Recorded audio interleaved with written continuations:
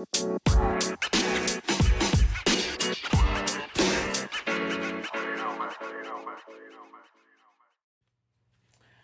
what's up, my addicts and alkies? This is Ed. This is Matthew. Welcome to our first episode of the Raw, Rough, Real Recovery podcast.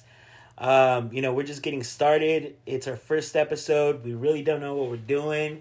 There's really no specific direction. All we know is that we want to talk about our experiences in addiction and recovery. Matt and I are roommates at a sober living house here in the desert of Southern California. And, we've been getting to know each other over the last couple months. Matt, you've been here 2 months. 2 months, right? Yeah, 2 months. I've been here a little bit over 2 months. We were roomed up together, and we just have a super cool connection. He's a cool dude. He's a lot younger than I am, and we have these deep conversations every time. We find ourselves just talking about my experience and his experience, and kind of what we're at right now. So today we just kind of decided to start this podcast. Matt took me out to dinner because it was my birthday yesterday. His birthday. I turned 38. I'm like an old man now, but I feel young inside, you know what I'm saying? Because I'm just getting to know who I am in my recovery. I guess, Matt, let's start off with you a little bit, man. Tell us about how old you are, let the listeners know, all right. How much clean time you have and kind of what were you up to today, and just kind of let's get this flow going on this all podcast. Right. Well, thank you for having, doing this with me, doing this podcast. I think this is going to be a great opportunity, a great thing to do for both of us. And first of all, I want to say happy birthday to you. Yeah, thanks, man. That's awesome, man. 38, man. Shit. 2 more years to hit 40, bro. Don't tell me that, man. Don't remind me, man. Don't remind me. But hey, it's part of life, man. Right? We grow up and we live and we learn, So, yeah. And you're sober. Yes, so that's the important part, you know what I'm saying? But, so guys, I am 22 years old. I am in the desert, Southern California area. I went to, relapse is a part of my story. I've been to 6 actually residential treatments, 12 detoxes, and damn, you're racking them up. These yeah, 60 dude. times? Yeah. And you're only 22, bro? Yeah. Come on, man. I know, man. Hey, all right, so before we continue, man, as you can see, we're a little kind of nervous about kind of talking into the mic and kind of just getting the feel of it. So we just ask that you kind of bear with us and kind of stick around, because I think, once we get into the flow of the conversations like we have without recording it, I mean, Matt and I go deep. We get in deep, we get in real, we get in rough, we get in raw, you know what I'm saying? And I share it like it is. Matt's a little shy still, you know what I'm saying? And, kind of getting to open up, but I think this is going to be good for us, you know what I'm saying? Because when he does give me feedback, even though he's only 22, he's got some deep thought, and I can tell his brain is working listening to what I'm saying, because like he said, I'm almost 40, dude, and I've been stuck in my fucking addiction for a good minute, you know what I'm saying? I personally started my activity with using drugs and alcohol since the age of 13, when I first smoked marijuana for the first time. But alcohol has been around in my life the whole time. I'm a first-generation immigrant from Mexico, you know what I'm saying? Our family, the disease of alcoholism runs within my family, with the extension of my father's disease and what it entails. And it's it's part of it, you know what I'm saying? It's a lot of the stuff that goes on in addiction, it encompasses a family, our upbringings, sometimes it's generational. You know what I'm saying? So, as we continue on this little journey of sharing our experiences with you guys, just kind of bear with us as we get comfortable talking to you guys. I could see Matt's trying to be all fucking CNN and shit, talking into the mic, you know what I'm saying? But I think it's part of it, it's who he is, I like it, you know what I'm saying? But anyways, just wanted to jump in there real quick. And guys, feel free to give us our feedback, give us feedback of what you guys think of the episode, so we're learning, it's a new experience for us, so we'd love to hear you guys' feedback. Yeah, for sure. Comment, let us know. All right, anyway, so back to it. Back so to six treatment centers, right? So, yes. So all right, so where are you at right now? You know what I'm saying? That's a great question. Right now I am at the sober living with you. Yeah, well, yeah, roommate. Of course, but in your recovery, your mind, your emotions, You know, Yeah, it's like, so, you know, so with that fear of constantly going to treatments and constantly going to detoxes, you know, you always have that fear of like, is this gonna be it? You know, is this finally gonna be it? And you know, the real answer is you don't know. I don't know.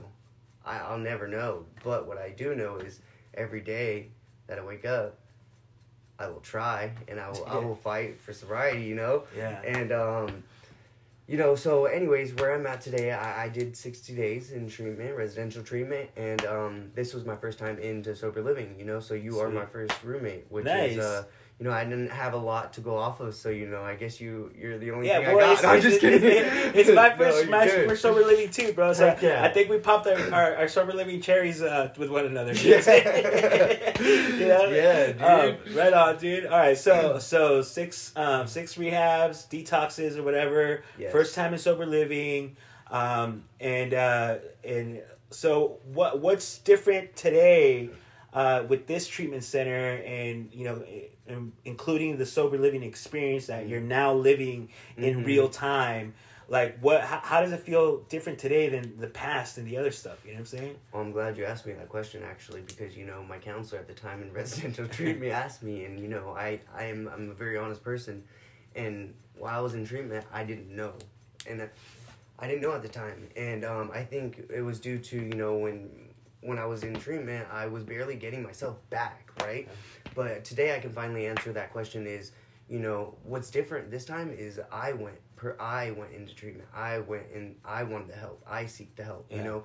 It wasn't, you know, my parent, all those other times that I went was my parents, like, oh, you should go, you know, or my sister, or like a friend, you know. It wasn't my the judge, doing. Right? Yeah, it was the judge, you know. Course, it was everything else but me until this last time I went into residential treatment. I called in, I did the thing, and I did the deal, you know, and I wanted to further my sobriety, and that's why I decided to go into sober living, and I think I think that's what it takes, you know. I think you really got to want it for yourself, and I see that today, because you know, there are times where, you know, I did it for other people, but that can only last so long in my eyes, and what I did, because it always didn't work, and I always wanted to relapse, because I knew in the back of my head what I didn't really want the sobriety, you know, and now I do, and so it's a good feeling, and I think that's the best answer I can. What about you? Yeah, well, you know, with me, like I said, I'm 38 years old, knocking on 40. You know what I'm saying? I've been. It's my first time in treatment in an actual facility that I had to do, you know, recovery in. Although my attempts to, you know, stop using and drinking go back to 2017, where I, you know, learned the concept of the program, quote unquote, of recovery. Yeah. You know, I did an outpatient program for 6 months in Orange County, Southern California. And you know, like, again, just like you, like, I wasn't necessarily, like, now that I look back on it, I wasn't necessarily ready to stop, you know. I wanted to, you know, calm my mom down, calm my sister down, in a sense, try to get my ex-wife back, which, you know, we're not together anymore, and kind of, like, calm the water. Well, yeah, we'll get into that story later, because, you know, it got pretty intense, for lack of a better word. Raw, you know what I'm saying? So I've had this internal desire to, like, stop using and drinking since, like, 2017. But it wasn't until November 15th of 2020 that I finally was like, I need to check myself into a treatment center. Yeah. And I did, you know what I'm saying? I had I guess just a moment of defeat, you know what I'm saying? Where it's like, I felt like I was going crazy. Oh, I know that. My personal drug of choice with methamphetamines, you know, meth, you know, the Pookie, fucking, you know, it's a, you know, you can call me a tweaker, you know what I mean? You get everything, you know what I'm saying? So it's like, but, you know, even though since the age of 13, you know, I tried marijuana, I tried, of course, alcohol. I was always a pothead, you know what I'm saying? What age did you start your first alcohol? So I mean, you know, like I said before, you know, I'm Mexican, you know what I'm saying? So it's just like Mexican parties, there's always alcohol. You know what I'm saying? Okay. Like, for some reason, the Mexican, or you can broaden that group, to say the Latinos in general, celebrate everything and anything. Mm-hmm. And, 9 times out of 10, there's got to be alcohol, whether it's a baptism, whether it's a quinceañera, whether it's a wedding, whether it's a funeral, whether if it's a Mexico playing versus USA, so what you're or saying, whether USA is versus surrounded Mexico. it through your Yeah, whole it's life. constantly, Okay. and then again, my dad was an alcoholic, Okay. and to the day still is, even though he doesn't drink anymore, the behavior, the mindset, he doesn't work the program, he's never been, he's been to the rooms of AA as a result of, the court ordered situation in his activity, but, the disease still resides within our family nucleus. Okay. I think I can relate to you on some of those topics. Yeah, no, I'll absolutely. get You into shared that. you shared that experience. So, it was my first time in actual inpatient rehab. Although my particular experience is somewhat different than the norm of what kind of you went through. You know what I'm saying? Mm-hmm. I went to a Spanish speaking only rehab center out here in the desert, where the minimum required time of recovery was 3 months. Oh, wow. But while there, I began to understand the magnitude of my disease. So 3 months turned into 6, 6 months turned into a year. So I did just a little bit over a whole year in recovery, bro. Wow. And in this center, dude, I dove deep into what was my disease. You know what I'm saying? First and foremost, I finally accepted that I was an alcoholic, that I was an addict. Mm-hmm. You know what I'm saying? Even though alcohol per se wasn't what took me to the breaking point, the behavior and the mindset of an alcoholic has always been there, even before I made contact with substances as a result of my father's disease. Because the neurosis,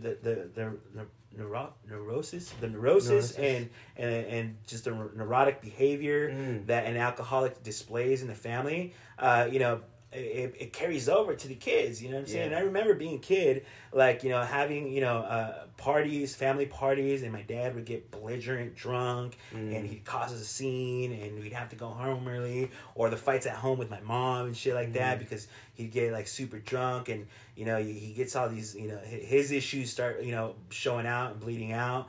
So that kind of became normal for me, man. That living that lifestyle. I remember as a kid, when my dad would drink, I'd be afraid. You know what I'm saying? There was this kind of fear that would set in. Is he gonna cause a scene? Is he gonna try to beat my mom up? Yeah. Are we gonna have to call the cops on him? You know what I'm saying? So it's shit, but it's nonetheless It's you had to tiptoe around. Yeah, exactly. Tiptoe around him. When he was drunk and shit like that. My particular experience, I've come to understand now after the 12 months in rehab, where it was pretty intensive, bro. 6 meetings a day. Wow. One of them was a study meeting. The other one was a book meeting, and the rest were just group therapy. And then, of course, the counseling sessions, the one-on-ones with the sponsors, a lot of unity type events with other sister rehab centers throughout the states. And if you don't mind me asking, when you guys did that with the sister states, what did you guys do? That could be a whole episode. You know what I'm saying? Okay, at a later date. But in short, so the rehab center that I was at it's all it's part of the I guess quote unquote chain called Jóvenes, which is actually the Spanish word for the youth. Okay. Jóvenes is a rehab center that focuses on the primary first 3 steps only. You don't go beyond the steps, and it's AA based. They're under the AA, I guess, program of recovery. Okay. Even though it was drugs that took me to my rock bottom, the message of recovery resonated with me most at that time with AA. Although now I am part of the NA fellowship as well, because I want to broaden my understanding of what recovery is.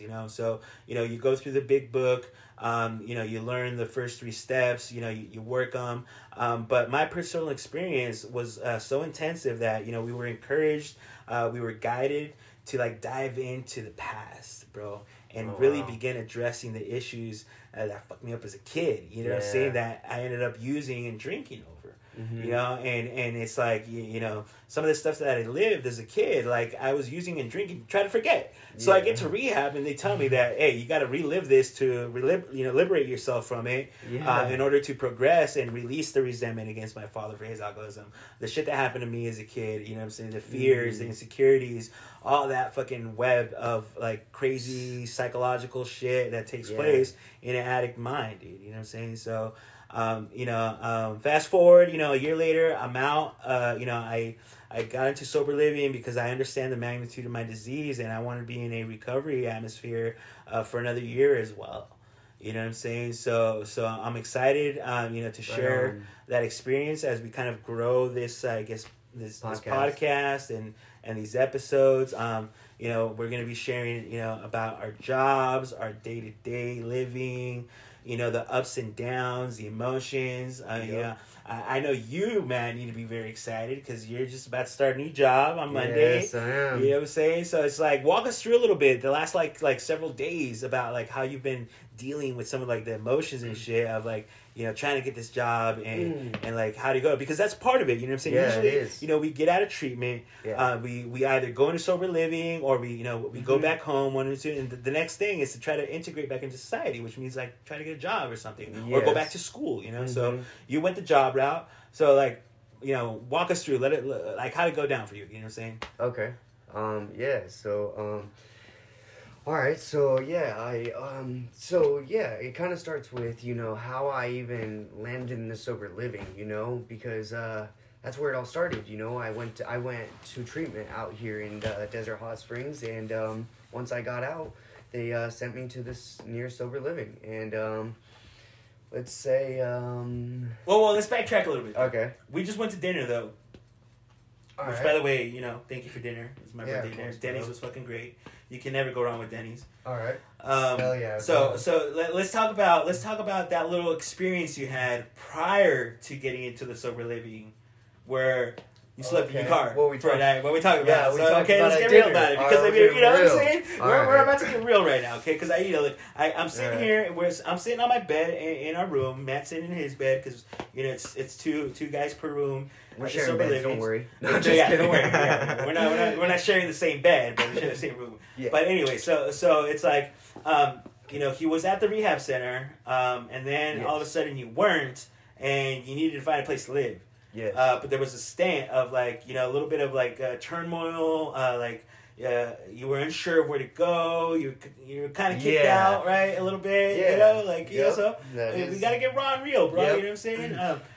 So tell us what happened. Just give it to them like you gave it to me already. Yeah, so guys, Matt's not perfect, and I'm far from it, and I have my mistake. I make mistakes, and as long as I grow from them, that's what counts. And I was at a sober living, and I stayed there about a month, and let's just say I didn't make it that long. Not because I relapsed, but it was due to I guess trying to stay within the confines of the the rules, right? Yeah, rules. The rules and remember, guys. Like step one of recovery is like we were powerless over alcohol and drugs, and our lives have become unmanageable. And our lives become unmanageable because we're unmanageable people. Our minds are unmanageable. We don't like rules. We don't like to be told what to do. And it's hard to kind of make that adjustment from the get-go. You know what I'm saying? Yeah. So let's just say the rules you didn't quite follow, right? And I'm not shading anyone, but the sober living manager, he was, not the nicest, but it's all right. Anyways, I ended up getting kicked out of there, guys. And let's just say, that's where the leap of faith came in, I didn't know what to do. I was sad and just, let's say, I had no idea. It was like kind of unexpected because I just had actually, that weekend that I was supposed to leave. I had plans to go to San Francisco to take care of some situations, happened with my sister. And so I had it all planned out. I took off work. I just took off, time with outpatient. So everyone knew about it. But that Friday, I was supposed to leave up there to San Fran. Nope, didn't work out. I had to, unfortunately, I got kicked out that day. And, this was a new city for me, so it's not like I can be like, oh, hey, buddy, I didn't know anyone here at the time, so I had to go back to my using grounds. And I don't know about you guys, but for me, my city was the hardest. You know, when I went back to my city, that's like the hardest, you know, to do. It's not right. Yeah, the connects are close by. And so the family's close by. The codependencies, the enabling, everything is all there. Right? Yeah. Yeah. Okay. So you opted in to go back home, and tell us how it was. Like what? I mean. Was the struggle real? Was it real? Yeah, like, honestly, what were you feeling? What were you thinking? So that weekend, on my way home, you know, I was driving home and I didn't know what to think. You know, I thought I was going to relapse. I really did, you know, but I knew if I, you know, believed that everything was going to be okay, it would. Yeah. And the thing was, you know, like, I called one of my sponsors. I called my sponsors at the time, you know. I was like, hey, you know what? I told him the situation, what I just told you guys, and I was like, hey, I need you to talk to me on the way home. And he was like, all right, cool. And he did. You know, we talked, and you know, I was like, you know, I need to find other sober living. So by the time I got home, I got done, I told him I got there, because my thing is I needed someone to talk to on the way from leaving my sober living to my house, because I'm the type of addict where I'll be like, oh yeah, I'm almost home, knowing I'm at the Connect's house, picking up, you know, I'll be there in 5 minutes. Yeah. You know, I'm getting in my car. I'm getting in my car. I'm at the red light. I'm almost there, you know. Oh wait, I had to get gas. I can make those excuses, you know. But this time I wanted it to be different. I needed it to be different, you know, because I felt like, you know, I'm tired of playing the poor me. I need a solution, and the solution is trying to find where else to live. And I know for me, I couldn't live in my hometown. And so, I, you know, the job that I was working at, it so happened that he's the owner of a sober living. Oh, sweet. Worked out amazing, right? And that's how I found this place. I called him up and I told him my situation. He was super understandable. And, you know, I think it was easier that I was working with him too. So, he said, you know, do the application, talk to, you know, management, Cynthia, super cool girl. And I met her. You know, actually, you know what? She said, come the next day. I said, all right. Came up there. She said, all right, you have to do the application. And all right, so hold on. So before the next day, though, right? Yeah. Like, you... I want people to hear, like, the realness about... No, I'm getting there. I'm getting there. Right. Because I drove up there to do the application, right? And so she says, okay, it's going to take 24 to 48 hours to process. She said, don't worry though, like if you don't have anything on your background, it should pass. And I'm like, all right, yeah. And you know, I didn't have too much at the time, you know, so I had a good 75 to 80% chance that it would. But the problem is I didn't want to go back to my home ground or my home city, because I just left, you know, for the weekend. You know, I tried real hard, and that was hard for me for my first time going back to my hometown and not using. That was a big deal for me. And you know, and her saying, you know, everything might work out. I just have to wait 24 to 48 hours. I did the best thing that at the time thought reasonable, you know, so I slept in my car. And for the sake of not going back to the sake of not relapsing and going back to my hometown. And you know what? Thinking about it, I think that was the best decision I made at that time. And I am today happy with that decision, because I can sit here and say I'm still clean from that decision, you know? And that's real shit, you know? And I'm sure, you know, like, and those are just some of the shit we go through. Yeah, you know? well, I mean, there's common ground, you know what I'm saying? Yeah, because I share the similar thing, you know, like in my even though I was there in my rehab for a year, that's right. You know what I'm saying, a little past a year, I was like a week away from, like, you know, at this rehab facility, they give you like an exit meeting, and everybody shares their experiences with living with you and what you've been through. Because you meet people that stay, you know what I'm saying, at the rehab facilities, and you get to know them, and you share experiences, good ones and bad ones. You know, and I got sidetracked because this particular rehab center that I was at was co-ed. Even though there was a lot of rules in place, you know, we slept in different quarters. You know, there was independent sessions with women and the men separately, but the majority of the time, I want to say 80% of the recovery process, including group therapies, was co-ed. You know what I'm saying? It was co-ed. So, you know, you meet girls and you know you're in close quarters, you're confined to only them, and you get to know them, and of course, you know, you develop crushes and shit like that. Yeah. You know what I'm saying? And in my experience, you know, developed a codependency with one. I got, you know, asked to leave by violating one of the rules, which was like spending too much time with one female, I guess, co-inhabitor, more than allowed. So we both were asked to leave, and I had already gotten the green light from my sponsor and my counselor to begin looking for a place to live. You know what I'm saying? Because at this point, I was already about 4, almost 5 months into the last phase of my recovery program, which included a work program that I got out. I was allowed to leave the rehab center, go work, and come back to the rehab facility. Okay, so you were at the finishing. Yeah, I was like literally at the finish. I could see the red tape finish line with the crowd, the balloons, you know, the camera wanted to interview me because they crossed the finish line. You know what I'm saying? But I fucking tripped and fell short, and they're like, no, you're disqualified. You know, and you have to leave. And what did you do from there? So, all right, so I was already looking for a place to live, right? You know, I was already looking for a place to live. I was, you know, looking on Craigslist, on Roomy, and the places that did call me back to you know, give me an opportunity to submit an application or to meet the people that were either renting a room or an apartment, like either smoked weed or grew weed or like had parties on the weekends and they were you know, they drink alcohol, which is fine, you know what I'm saying? Like, to each their own. But I, at this point, understand that I can't be around that.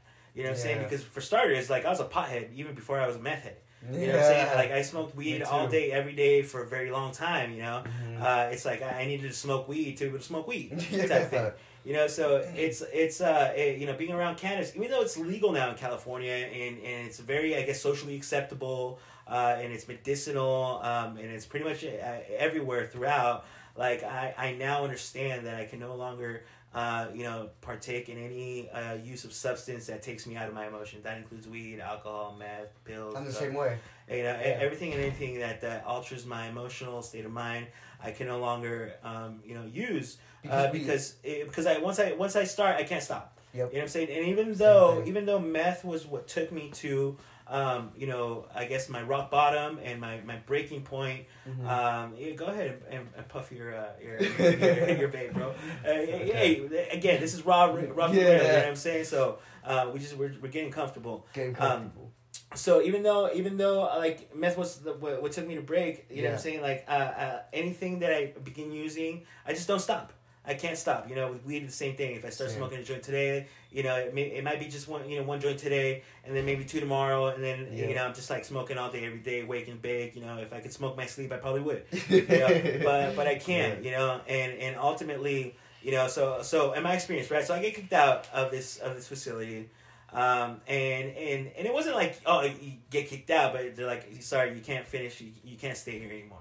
Okay. And I was like, fuck, you know what I'm saying? And I was close to moving into you know, a place where this guy grew weed, and it was low rent. At this point, you know, I was already making a little bit of money. Okay. I had the money for a place. I just didn't want to get right into a place, and that was probably the best choice I made, was to staying in my car.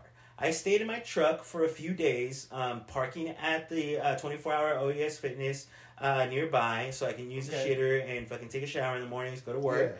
Yeah. But that was the best decision I've had. But I think in my personal experience, I had to kind of, you know, I think I stayed in my truck for like 4 or 5 days, right? And the 5th day, I was getting a little frustrated. I was getting overwhelmed. I was getting a little scared too, man. Fear is a big part of it. You know what I'm saying? I was afraid because I was already having these thoughts about maybe hitting up the cannabis shop and getting a little edible or something. I did stay in a hotel room the first night I got kicked out, and I just felt so uncomfortable, bro.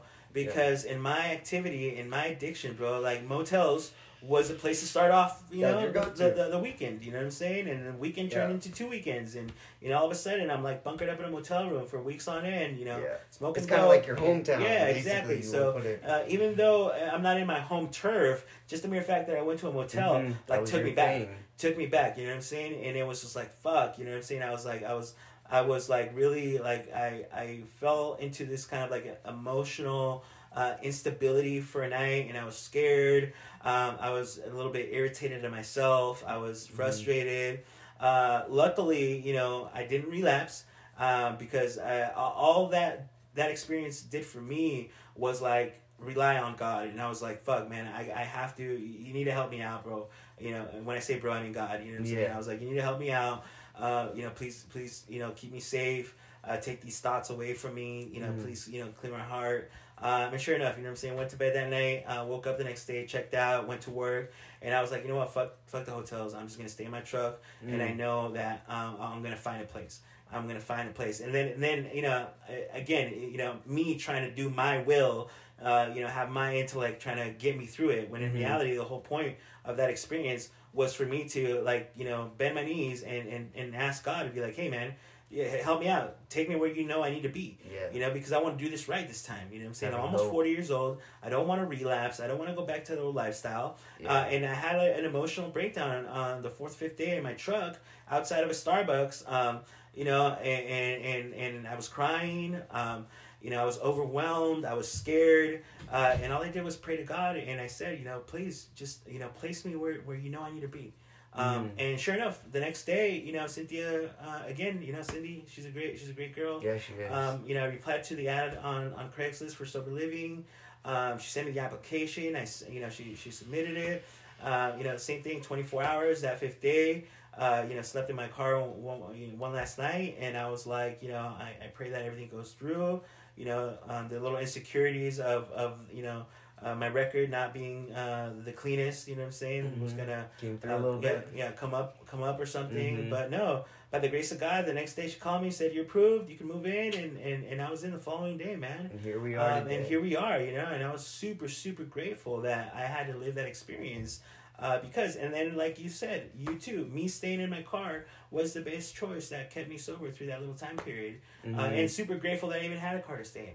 Yeah. You know, because some people don't even have that, man.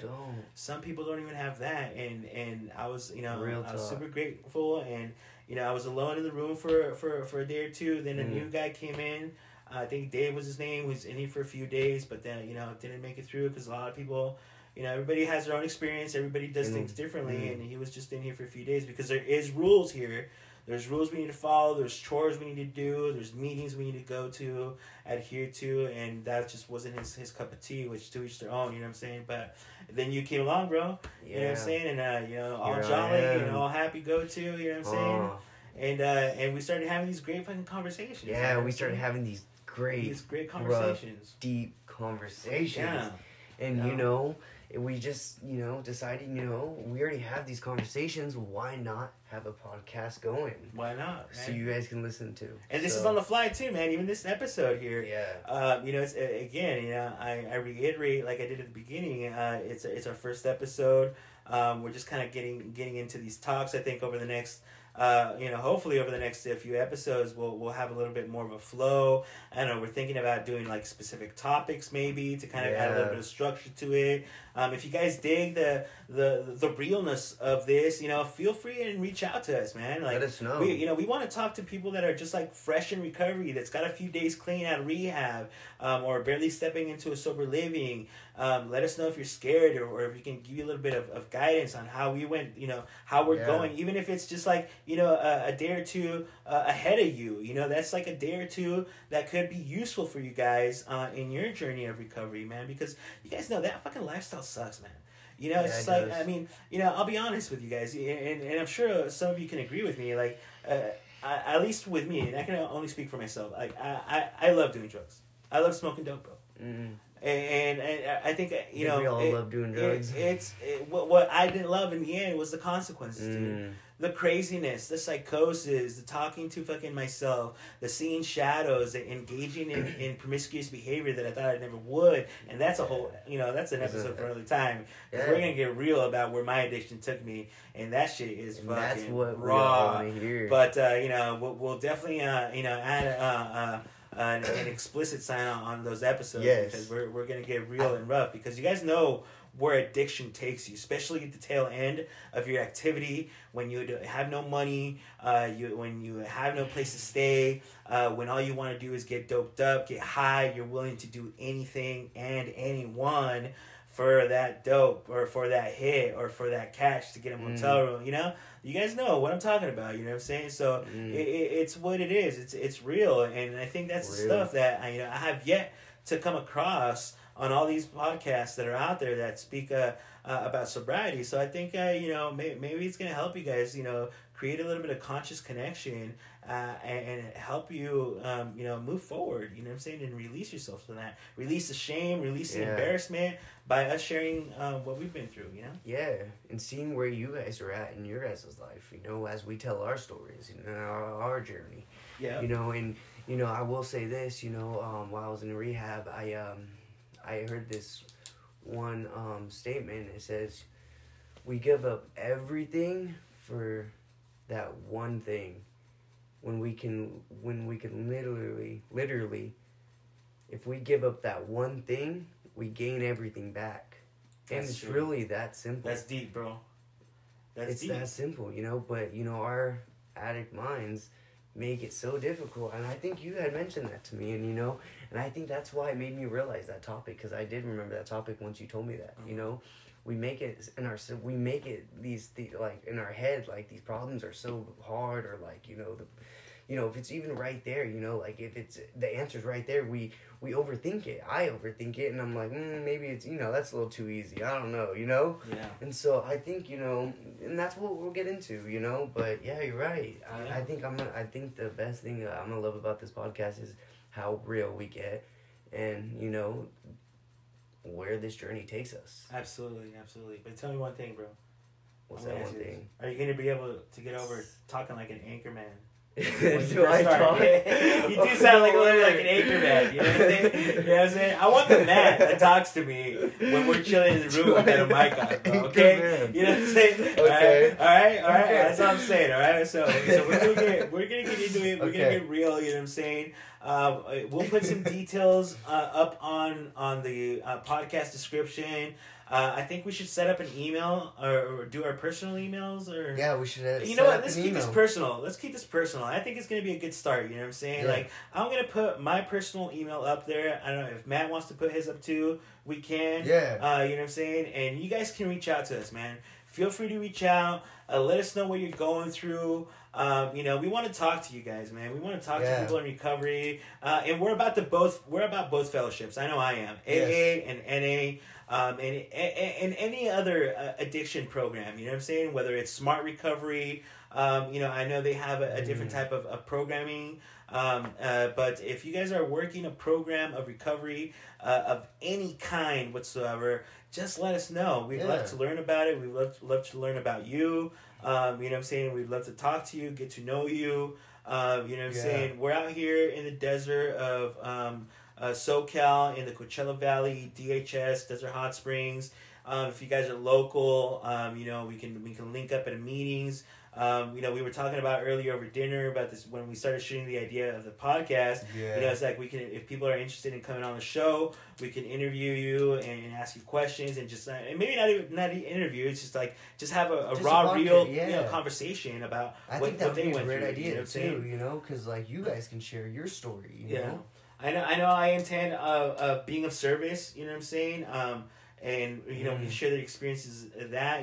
Taking up commitments at the in the rooms of AA or NA. I know the not the NA that meeting that went to tonight, but I was there 2 Sundays ago. And the convention for NA is coming up, fairly soon.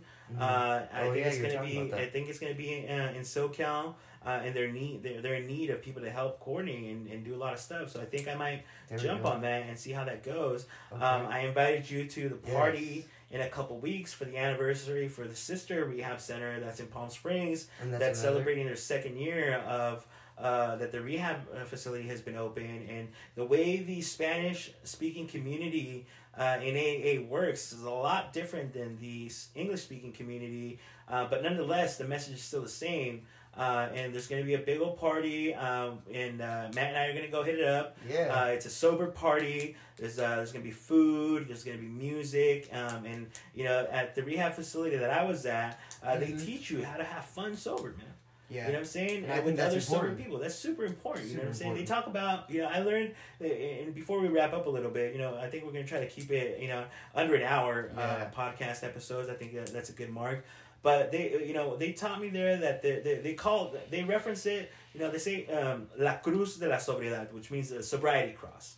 Okay. And it entails program, work, family, and fun. Oh yeah, you know what I'm saying? Mentioned, so it's like they teach you the fun part. You know what I'm saying? The having a fun time in sobriety. Having experiences. While I was in rehab center, I had the opportunity to be a part of these anniversary events for the different sister facilities throughout the states. They took me to Atlanta. They took me to Denver twice and New York once. You know what I'm saying? See, that's amazing. And it's great. Although, I've been to those places outside of sobriety. I never really truly enjoyed them because I was either, smoking weed or stressed out, because, work took me there.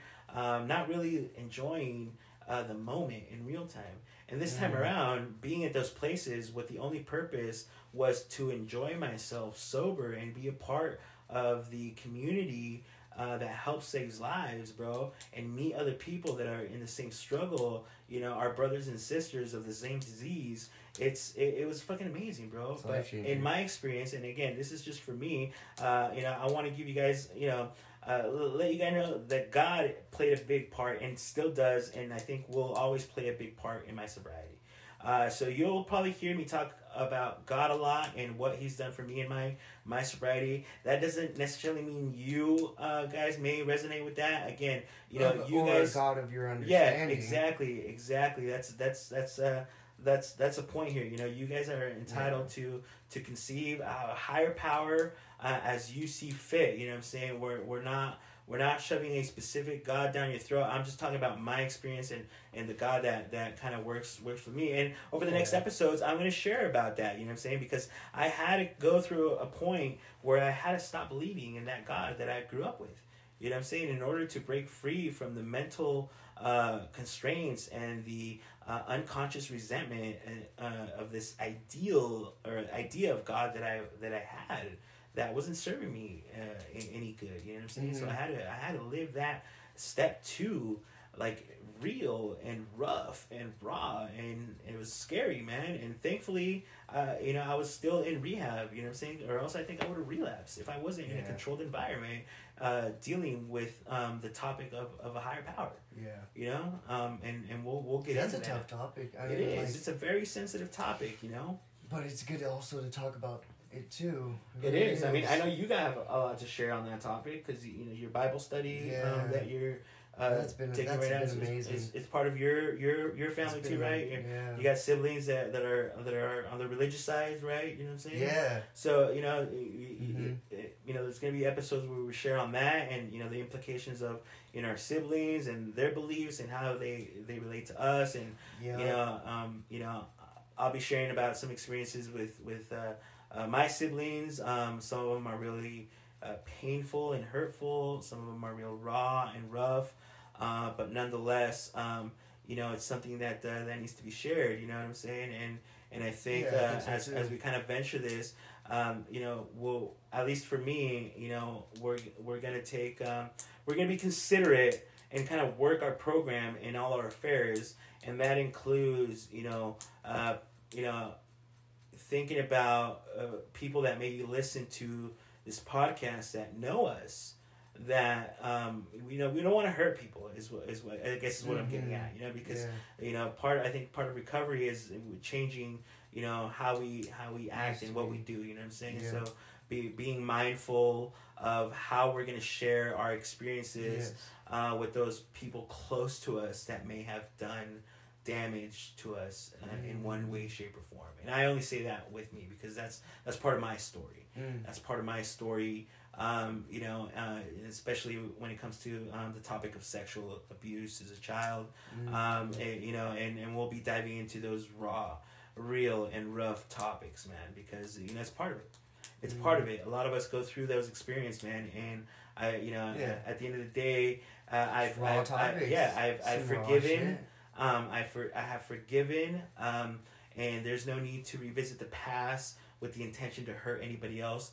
All I'm doing is, with courage, revisit my past to share my experience in hopes that others can find the same peace, the same tranquility, and the same release from what we hold on to.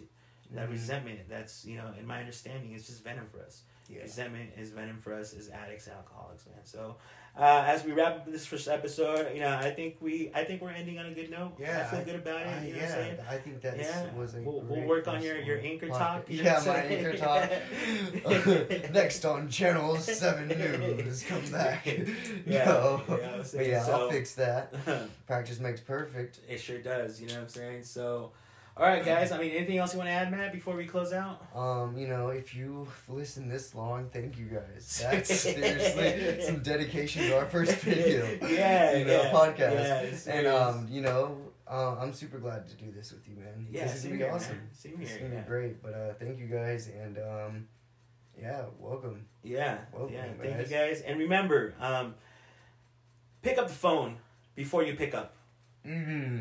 Pick up the phone before you pick up, all right? It's true. Because that's the only thing you can do right, is just not pick up drugs or alcohol if it's your problem, Call somebody, you know what I'm saying? Hit up a meeting, just ask for help. You just reach out. I know it's hard for us to do, but just pick up the phone, it is. It is hard.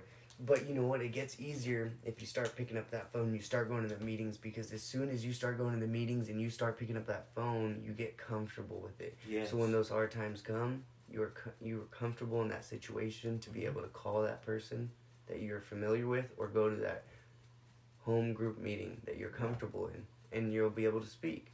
So I agree with you. Get comfortable in doing those things, because you and I did it. And it sure helps us. And, we're going to give you guys tips on, staying sober. Our tips. And, all we want to do is help everyone. Help others. Yeah. So and if you don't have a phone, or don't have access to a phone, or your phone's dead, well, the best thing you can do is just pray. Yes. It's just pray, man. Just pray, and you'd be surprised. And build a relationship with your higher power. Yeah. You'd be surprised what can come of it. All right, guys, we're going to check out soon. Thanks for sticking around. Thank you, guys. Again, my name is Ed. My name is Matthew. Thank you for listening to the Rough, Real Recovery Podcast. And we'll work on that. Yeah, we'll work on that. Good night, Later, guys.